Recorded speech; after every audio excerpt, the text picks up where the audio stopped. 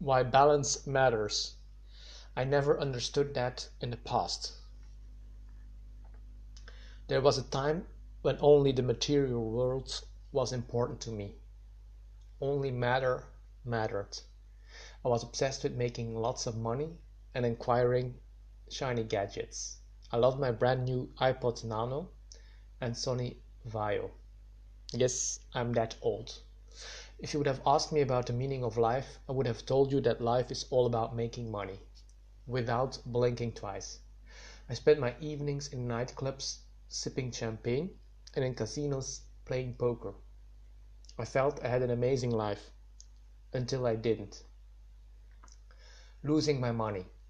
The crash was inevitable. It happened after living that crazy life for about 2 years. First I lost my money, and then my party friends. It's a normal sequence of events, by the way, but it took me 30 years to understand that.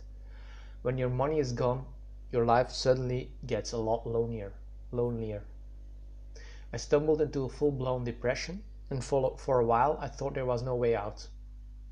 But the one true friend that I had left shocked me back into existence and forced me to take my life back.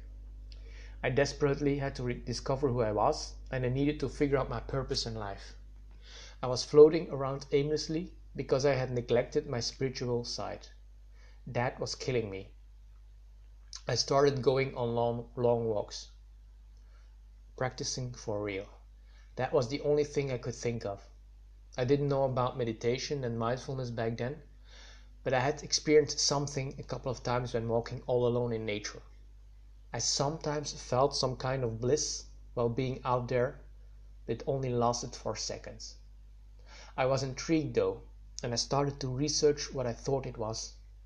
That's how I stumbled across meditation and mindfulness, and that's why when I started to practice it for real. It happened about 5 years ago now, and day by day I managed to get rid of the cobwebs in my head and find some peace.